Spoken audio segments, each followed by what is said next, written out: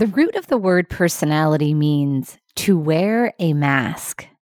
We all have a personality, and certainly our personality serves us well at times, but it can also be a major hindrance if we view our personality as the essence of who we are.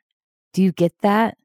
There is a big, big difference between your personality or the mask that you wear and the essence of who you are. In the great book, Personality Isn't Permanent by Benjamin Hardy, he says it this way. This is so good. Listen to this. Your personality is not innate and unchanging. It's not your past, and it is definitely not the real and authentic you. It's not something you have to go out and discover so you can finally start living your life. Although these perspectives are common, they're destructive myths that limit your potential and freedom as a person.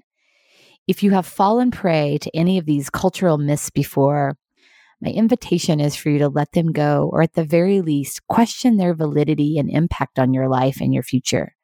When you look at yourself or another person, you don't just see an unchanged type. Instead, what you see is a story, a lot of history, expectations, culture, and so much more. People are dynamic. We should be so much more empathic and understanding rather than judgmental and shallow. Personality is dynamic and malleable. When you understand how it works and levers that move it, you become the director of who you become. I love that. You become the director of who you become when you allow your personality to fall away so you can get back to your true essence. I was sitting with a friend recently, and we had this incredible moment of connection because there was no guard.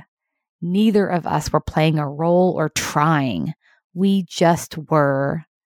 Imagine if leaders brought more of their essence to their interactions with their teams. What might that look like for you? For me, it's letting my guard down, sharing how I'm really feeling, experiencing the fullness of the situation. And with that comes greater connection and understanding.